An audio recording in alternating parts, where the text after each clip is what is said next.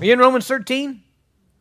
Great. Would you stand, please? And I'm going to read verses 8, 9, and 10, and we are going to go to work in the Scriptures, all right?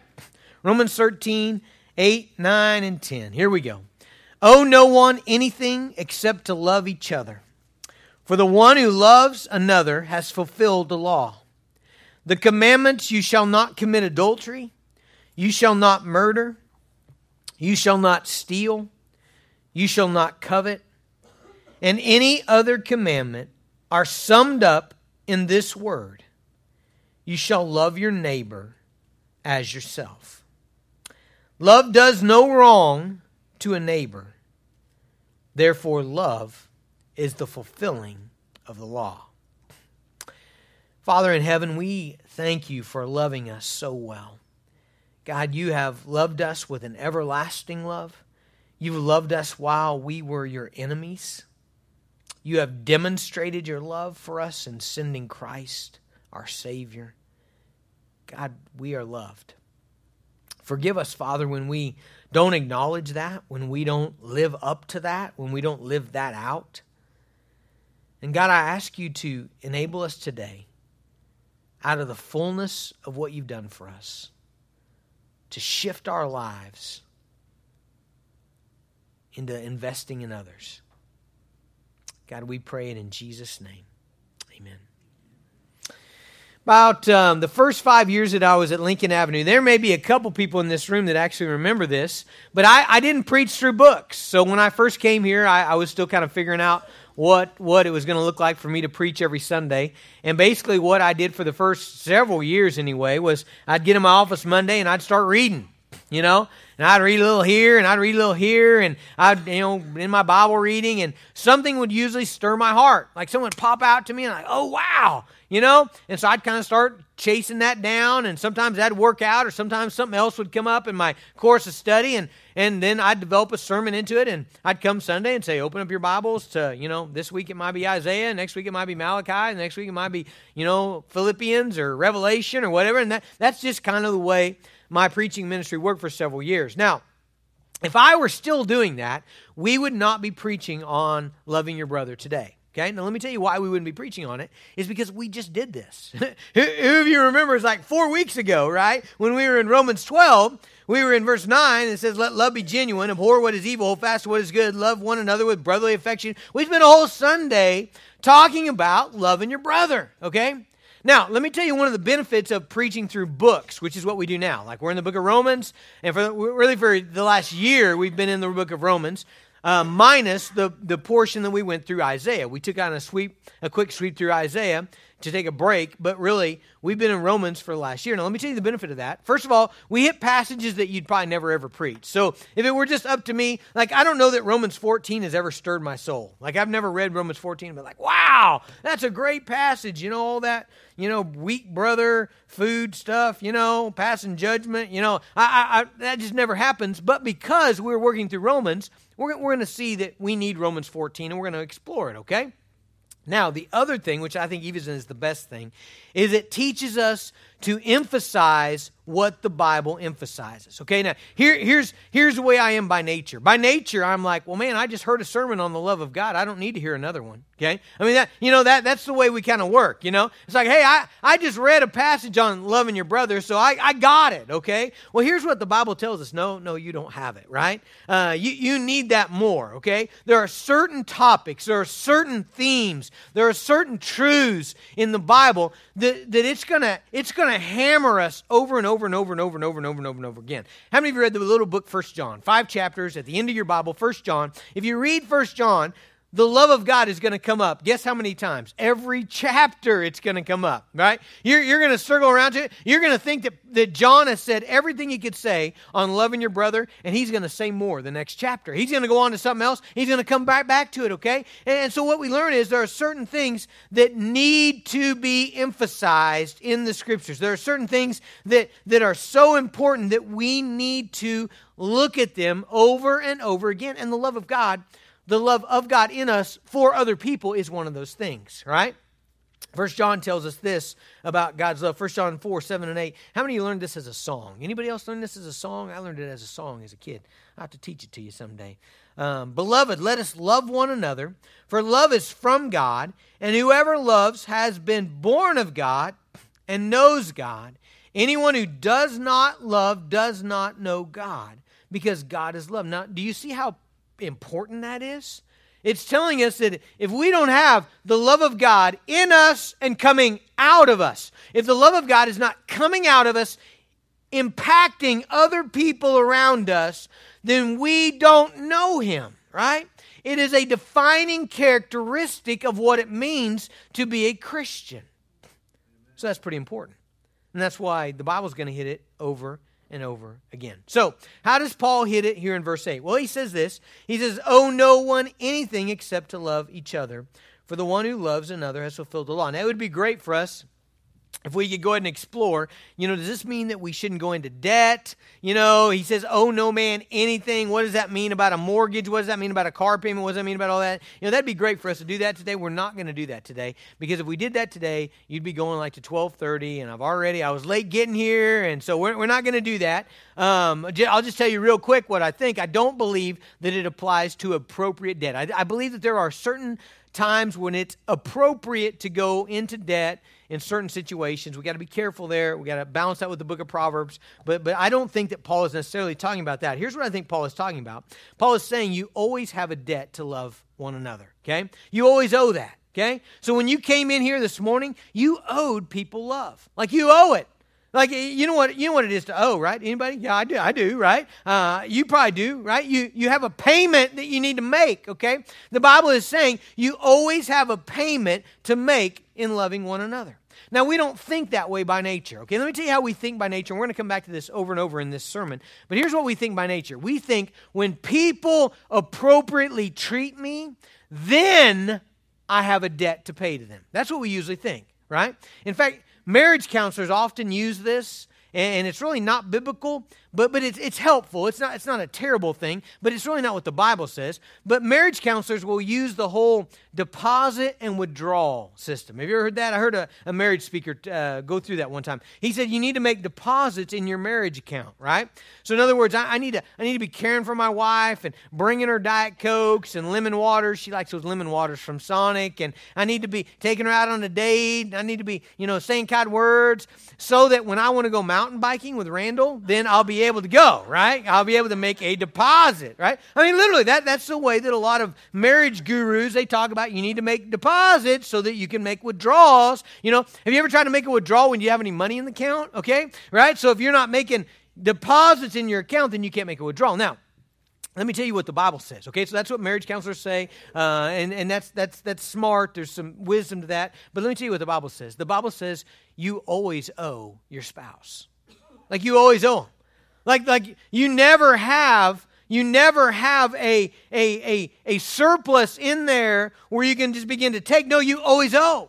You always owe a debt of love. Not just to your spouse, also your kids. You're like, man, I've given plenty to them, It's about time that I shut that off, right? Right? No, the Bible actually says you owe a debt of love to your children. The Bible says you owe a debt of love to your neighbors. The Bible says you owe a debt of love to your church members. The Bible says you owe a debt of love to your enemy even. We always owe love, okay? You never come to the point where you pay that off. Now, I just paid my mortgage this last week. On Wednesday, $386, I believe it was taken out of my account. It's auto withdrawed out of my account. And guess what? In 2 weeks, they're going to do it again. And in 2 weeks, they'll do it again. In 2 weeks, they'll do it again and again and again and again.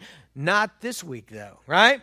This week, no money's coming out of my account to the mortgage company. If it does, I'm going to be on the phone, right? I'm going to get cranky. I'm going to demand a refund because I am paid up. Okay, the Bible says you can't look at love that way. You can't look at, hey, I paid up my love. Don't look at it this way. So let's say you were with your family this morning and your spouse woke up on the wrong side of the bed and they're really cranky and they acted terrible and it was just terrible. But you love them anyway, right?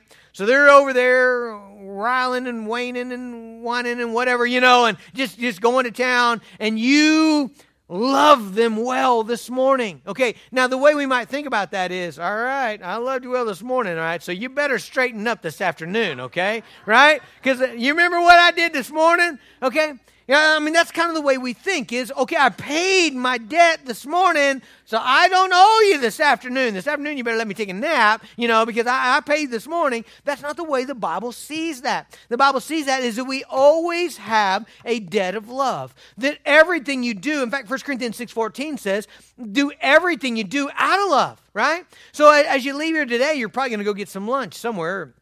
So some of you are going to cook, okay? If you cook lunch for your family, here's what you ought to do. Or for your neighbors or church members or whoever you have over, you ought to do that with a heart of love. Your motive ought to be love. Your operating principle ought to be love. If you go out to eat, then you ought to buy that supper or buy that lunch out of love. You ought to do what you do out of love. If you have a conversation with friends or acquaintances, you ought to do that out of the operating principle of love. Everything that you do all day long, all afternoon, all evening ought to be done out of love. Now, what does that look like? Well, fortunately, we have a passage in the Bible that really gives us really clear guidelines. 1 Corinthians 13 says this is what love looks like in a very practical way, okay? So 1 Corinthians 13:4 says love is patient and kind.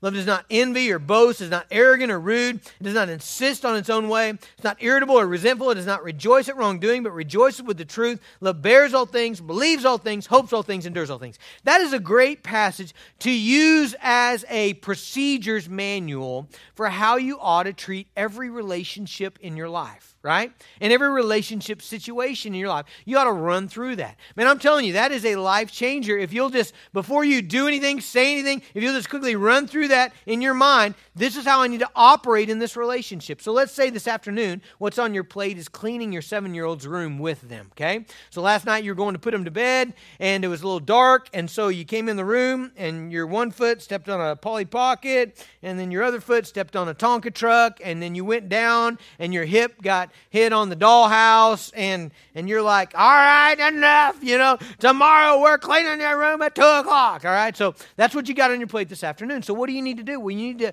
clean your room with your 7-year-old in love. You owe that to them.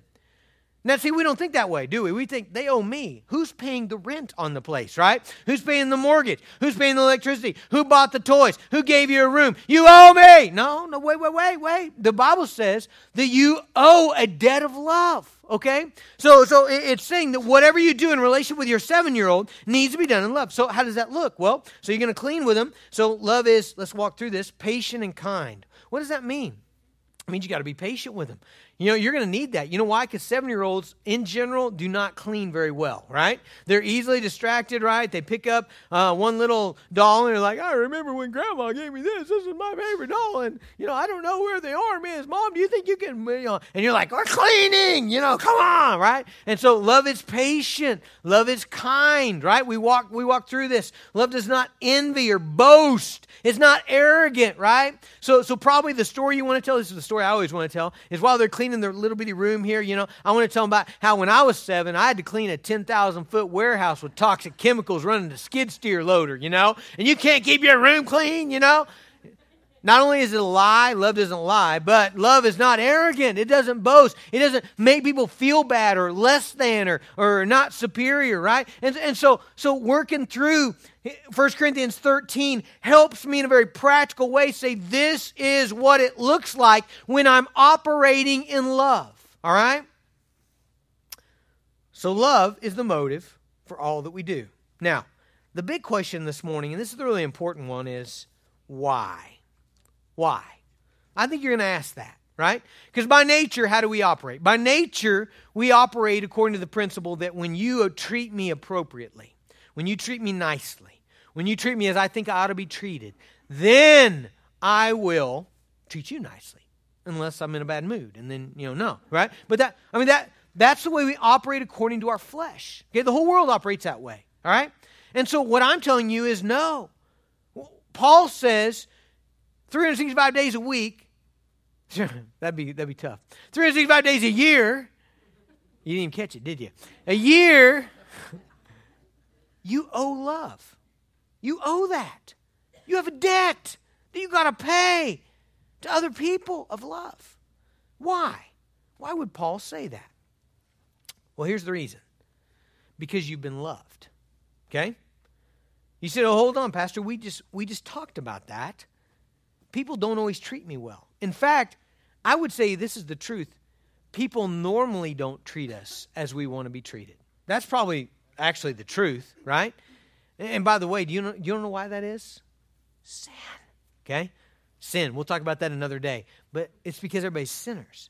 And so they don't treat us as we ought to be treated. And so we're not loved as we want to be loved. And so what that results in most people's life is they don't spend their life investing in loving others because they don't feel that they've been loved well. Okay, but here's the perspective of the Bible. The perspective of the Bible is you have been loved that well. Okay? Maybe not by others, but you've been loved by God.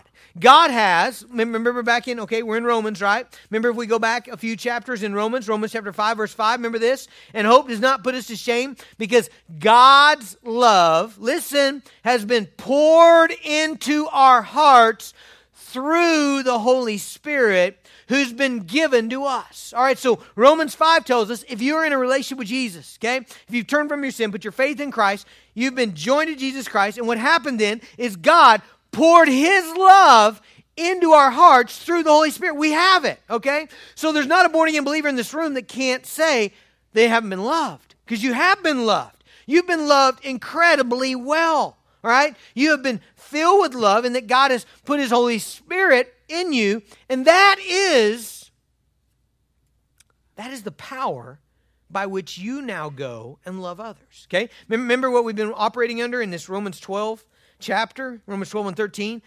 So first 11 chapters of Romans were all about what God has done, who He is, how awesome He is, how glorious He is. And then all of a sudden in chapter 12, it's like, all right, how do we respond? Remember, in chapter 12, verse 1 says, I appeal to you, therefore, brothers, by the mercies of God, present your bodies as a living sacrifice. Remember that? All right, and so we've talked about that. What fuels our giving ourselves as a living sacrifice to God? We stand in the mercy of God. Right now, you are sitting in the mercy of God. Right now, you are surrounded. If you're a believer, I'm talking to believers. If you're a believer, you're surrounded by the mercies of God. So what has God done? He has poured His love into your heart. He's surrounded you and immersed you in His mercy. Okay? That's what God has done for you. Now, let me ask you, how good is that? How much has God loved you? A lot. So much so, well, let me ask you this question. Do you know how much God loves you? Everybody's afraid to answer. Trick question. Do you know how much God loves you? Well, trick question because you do know that if you're a believer, you do know that God loves you because that's why you responded to the gospel, right? Because Christ came to die for your sins. Do you know how much? The answer to that is actually no. You do not know.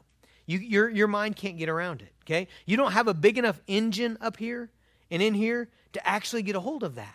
Okay, so Ephesians chapter 3 tells us, and I want you to follow this passage very carefully, okay, because this is going to help us see what Paul is asking us to do.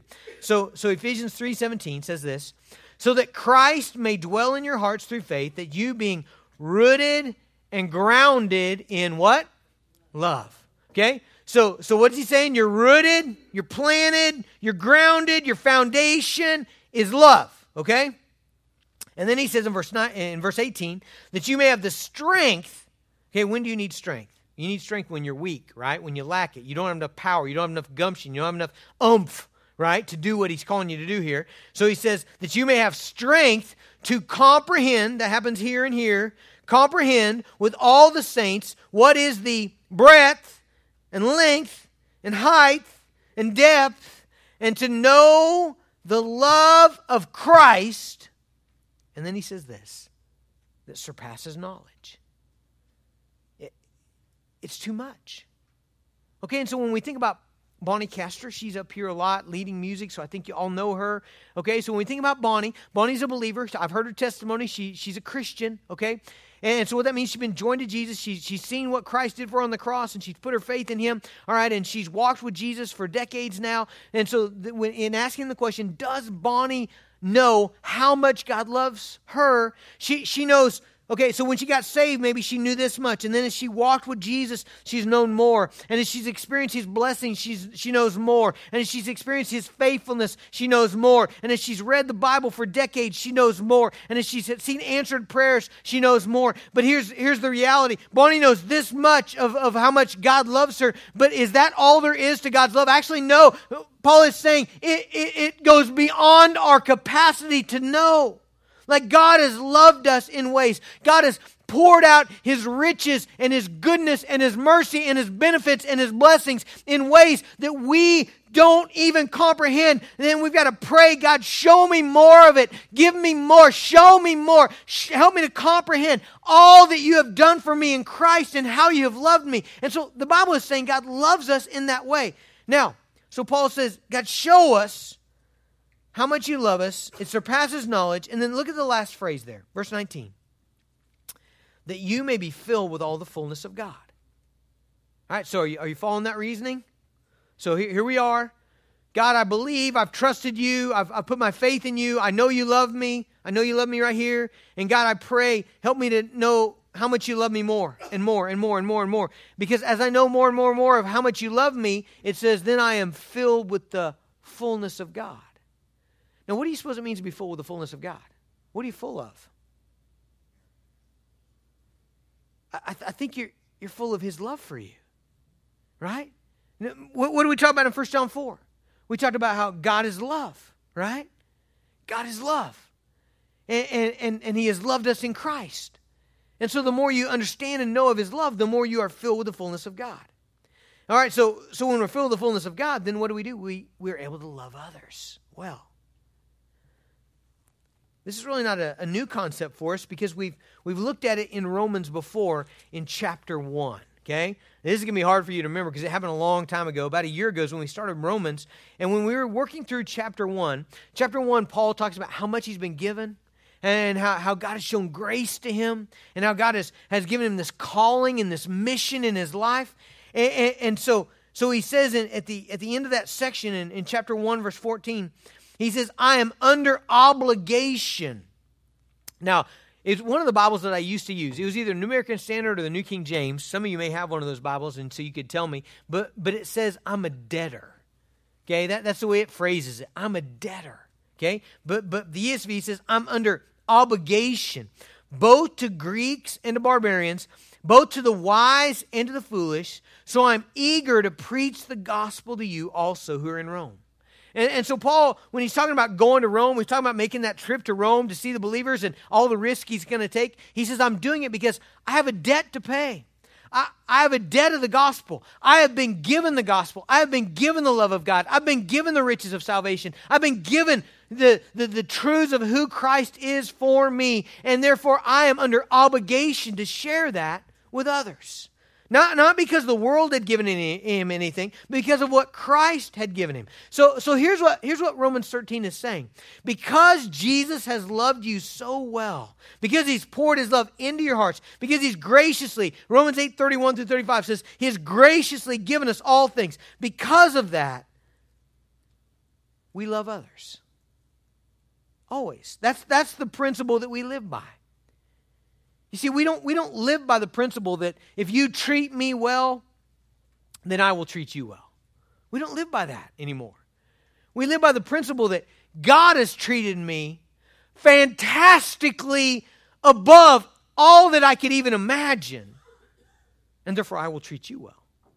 That's the principle of the New Testament. If you read through 1 John, one of the things I would encourage you to take notice of, I got some of these circled in my Bibles, is the little word ought. O-U-G-H-T, ought. And so listen how John uses it, okay? So 1 John 3:16, by this we know love, that He laid down His life for us, and we ought to lay down our lives for the brothers. So you see that? Christ has laid down His life for us, so we ought to lay down our lives for the brothers. 1 John 4:11. Beloved, if God so loved us, we also ought to love one another. Do you see the way John reasons? He reasons that God has treated us in this way. Therefore, we respond by treating others in the way that God has treated us. See, the way that we want to work it in our minds sometimes is, well, God has treated me fantastically well, so I'm going to treat him well. But those suckers across the street, man, they're not getting anything from me. Okay, now see, if you remember, that doesn't work right? Because Jesus told us, how do we love him? We love him by loving his people, the least of these, our neighbor, the world, right? And so the new principle that we live by is that God has loved us, and so we have a debt of love to pay to others. All right, so you're at Walmart this afternoon. I'm sorry for you. See, I won't be at Walmart this afternoon. If I need to go to Walmart, I'll send Haddon or Addie or someone else, okay? But I don't have to go. But you're going to be there, right? So you're in your cart, and there you're going to get your cereal, and you go by the cereal aisle, and man, our minds are miraculous things. You know how fast they work? So out of the corner of your eye, you see your neighbor, okay? Now, in a millisecond, here's how cool our minds are. In a second, what goes through your mind is something like this. Something like, last time I saw them, they were all snooty and acted like they didn't even know me, right? It goes through your mind that fast, okay? Just in a second, that pops through your mind. And all of a sudden, what do? I think I'm going to go get dog food first, right? And you go the other way, right? And you go down that other aisle to go get dog food.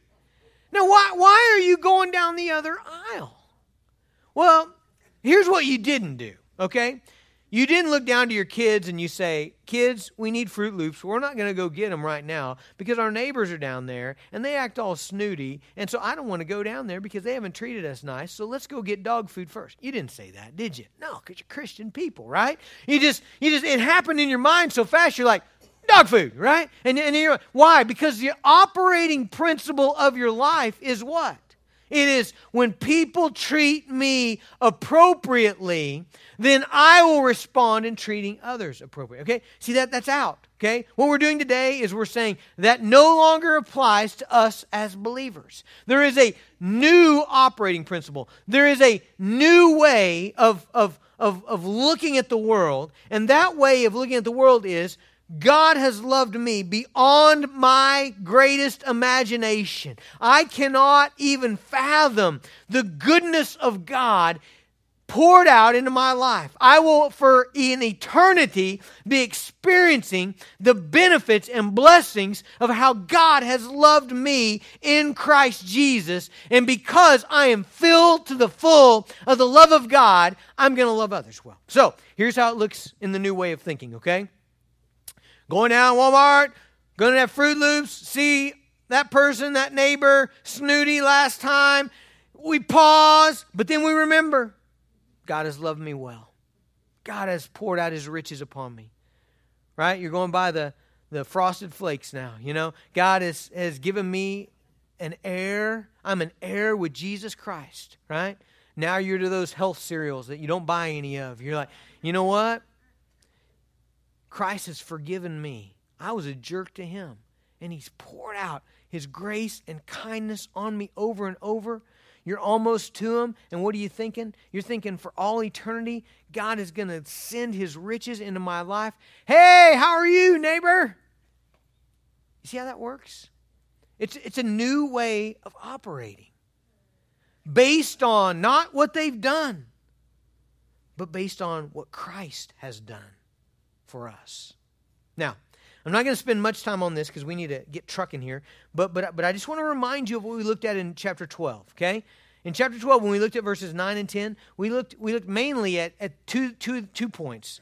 That the love that we are to show for one another is both brotherly affection and practical deeds, okay? I just want to remind you of that because chapter 12 obviously shows us we're to love one another with brotherly affection. God wants us to have genuine affection, sincere affection for people.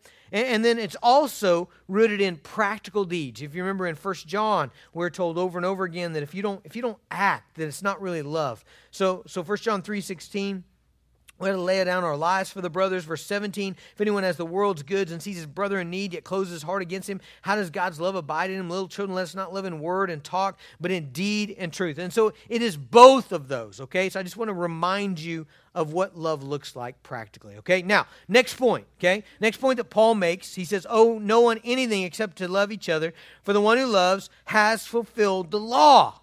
Okay? So you know what the law is, right? The law is God's commandments, right? He wants us to live this way toward our brother, right? We know the 10 commandments. So how should we treat our brother? Well, we shouldn't commit adultery, and we shouldn't murder, and we shouldn't lie, and we shouldn't covet, and we shouldn't steal, and you know the commandments one to another. But here's what Paul says. Paul says, you know what? We don't need those anymore when we have the love of God.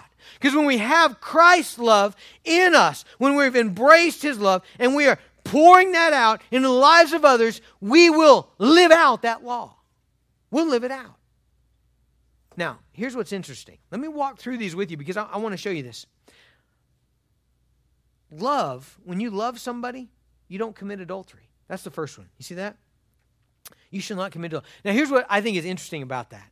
I've talked to many people in the world who don't believe that.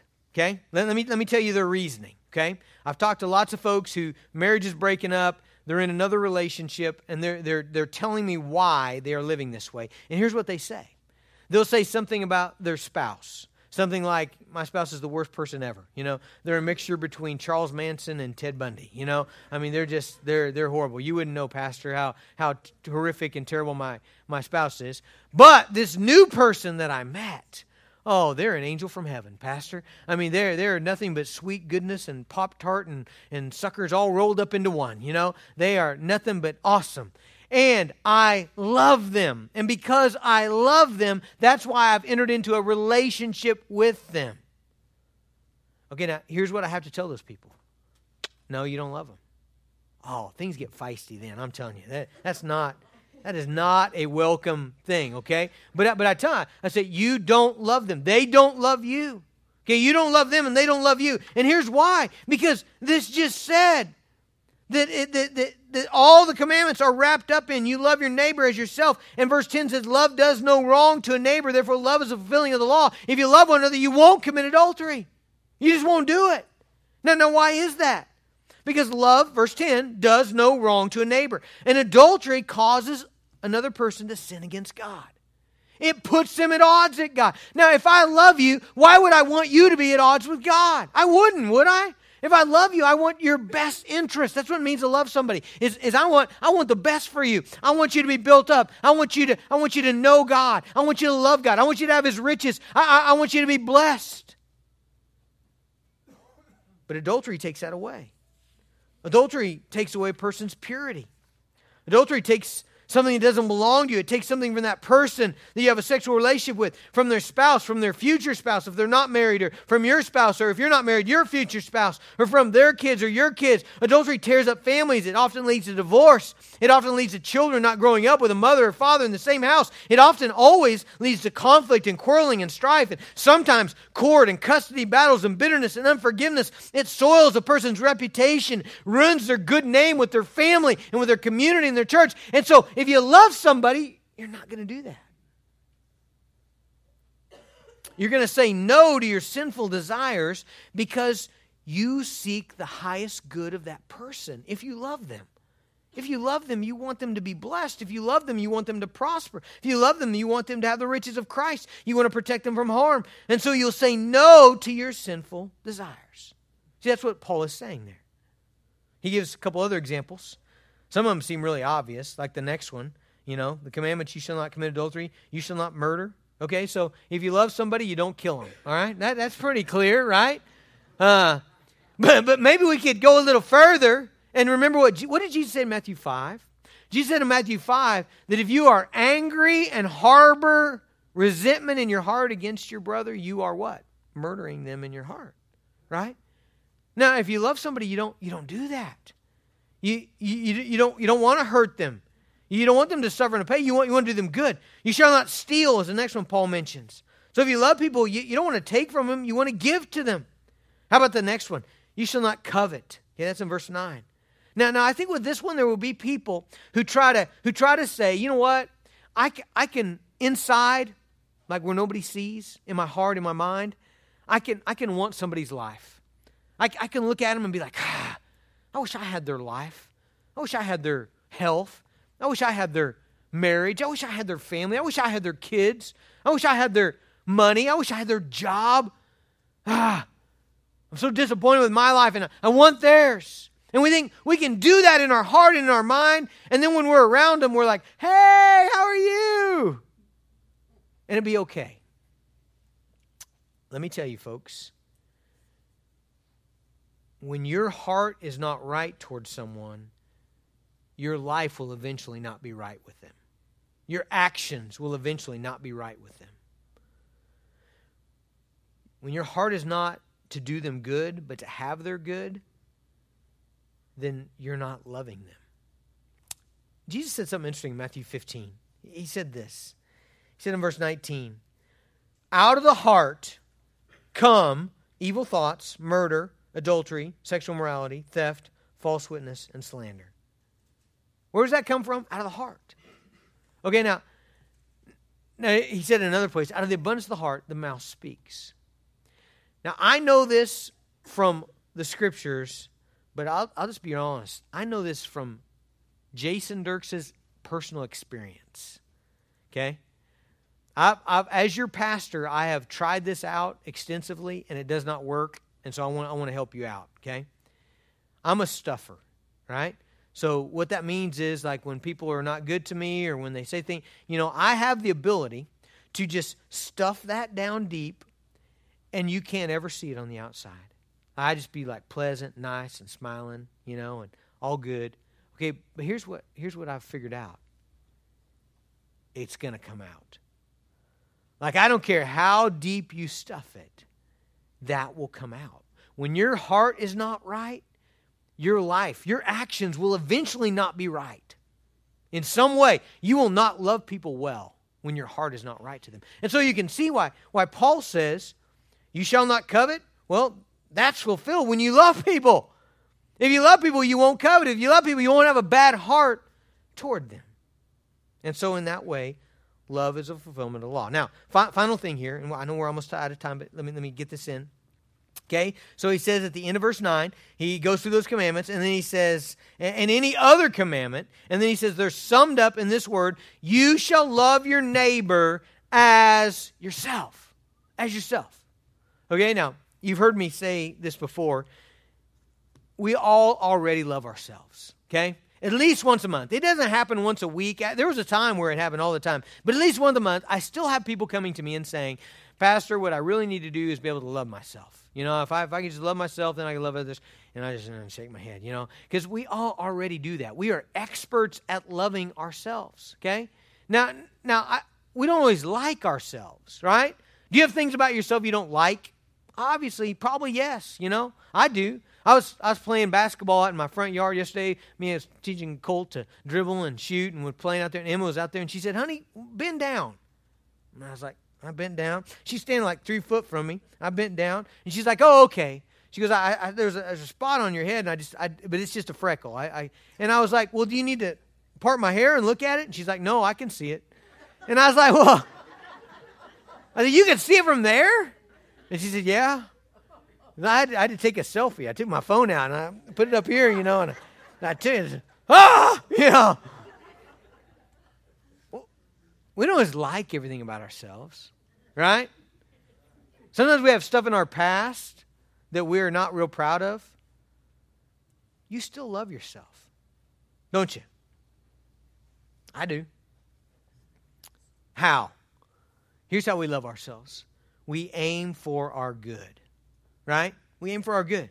By nature, we look out for ourselves. By nature, we build up ourselves. By nature, we strive to make ourselves look good. By nature, we give ourselves the benefit of the doubt. By nature, we work toward our succeeding and our prospering. Now, I know sometimes we self-destruct. Do you know people like that who self-destruct all the time? Does that mean they don't love themselves? No. Most of the time, it means they love themselves too much, right?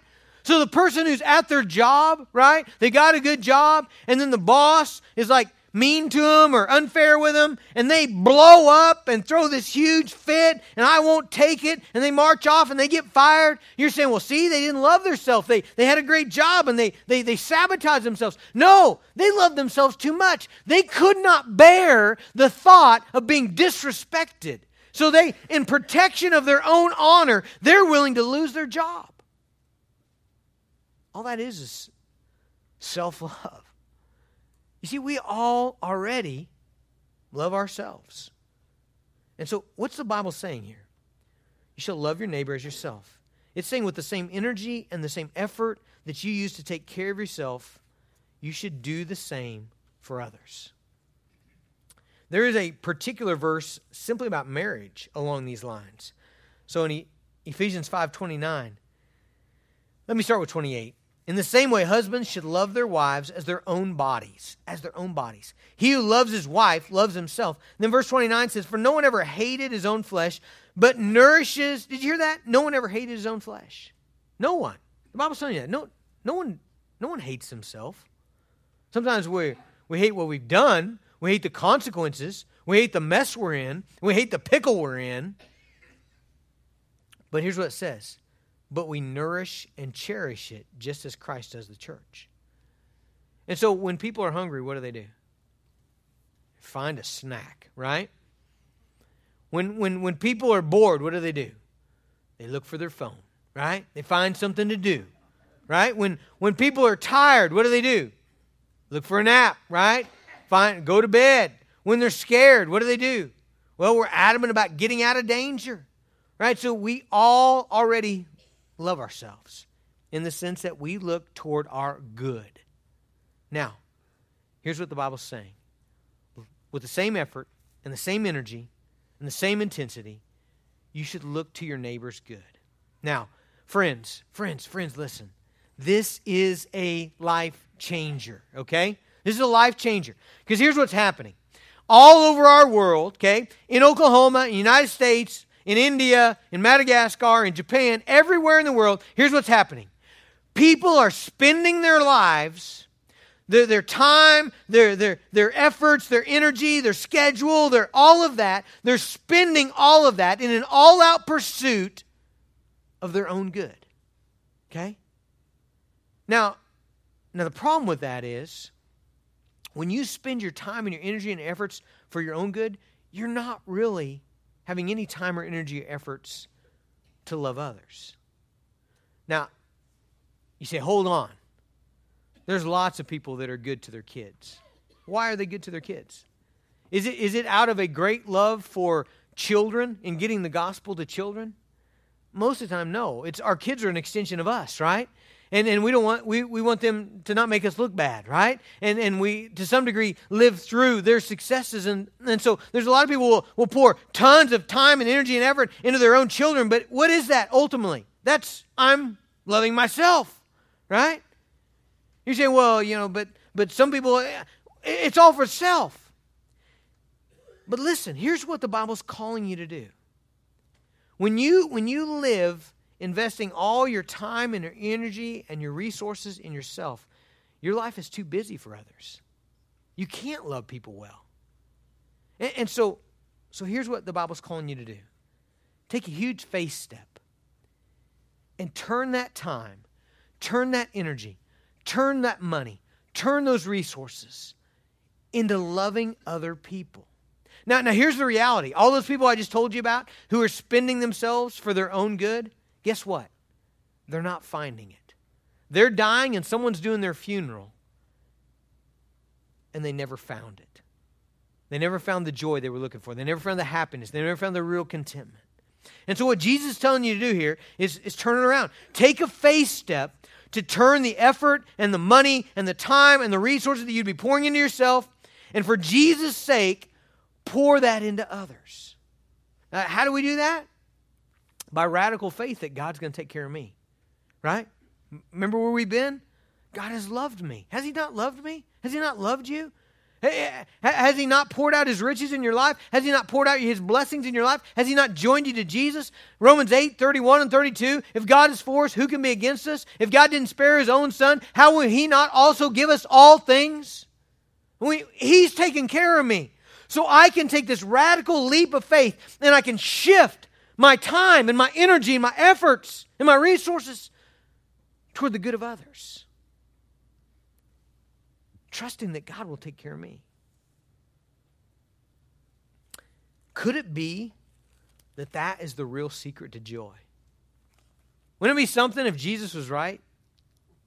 That's where life is?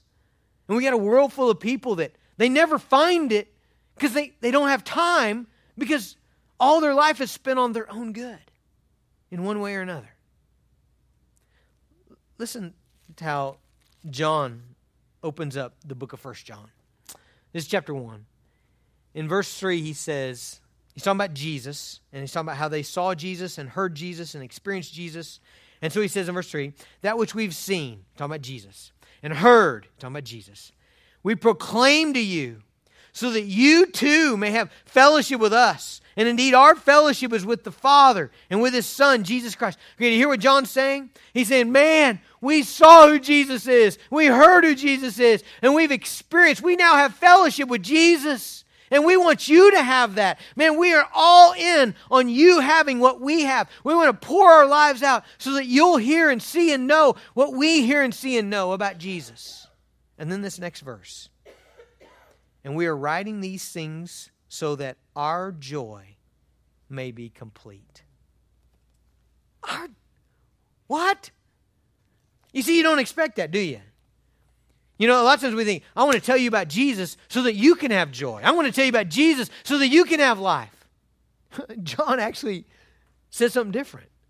He says, man, we've seen Jesus. We've heard Jesus. We've experienced fellowship with the Father. And we want you to have that. And we're writing to you. We're telling you this so that our joy would be complete. That's interesting, isn't it? And so, church, here's what I'm asking you to do. I'm asking you to take a faith step today. Okay? Big picture. Here it is. If you're a believer, you've been loved more than you could ever imagine. You're full. You're full and overflowing, and there's more flowing in than you will ever be able to comprehend. Okay? And because that's true, now we are able to shift our lives and begin to love others out of what God has put in us. And the Bible's saying, as we do that, we'll find the life of Christ. We'll find the joy of Christ. We'll find the peace of Christ. It's faith step. Everything in us. And man, don't we have to battle this every day? Everything in us is wanting to pull back and take care of us. And the Bible's saying, trust me. Love your neighbor as yourself. Father, I pray that you would enable us to take this faith step today. God, I ask you to just do the work of the Holy Spirit in us. Begin to convict us, God, of ways that we've not loved well, ways that we've held back affection and care and ministry from others. I pray, God, that you would just reveal to us, show us, open our eyes to see how much you have loved us and how well you have loved us. And Father, I pray that you would enable us to turn this afternoon to love others well.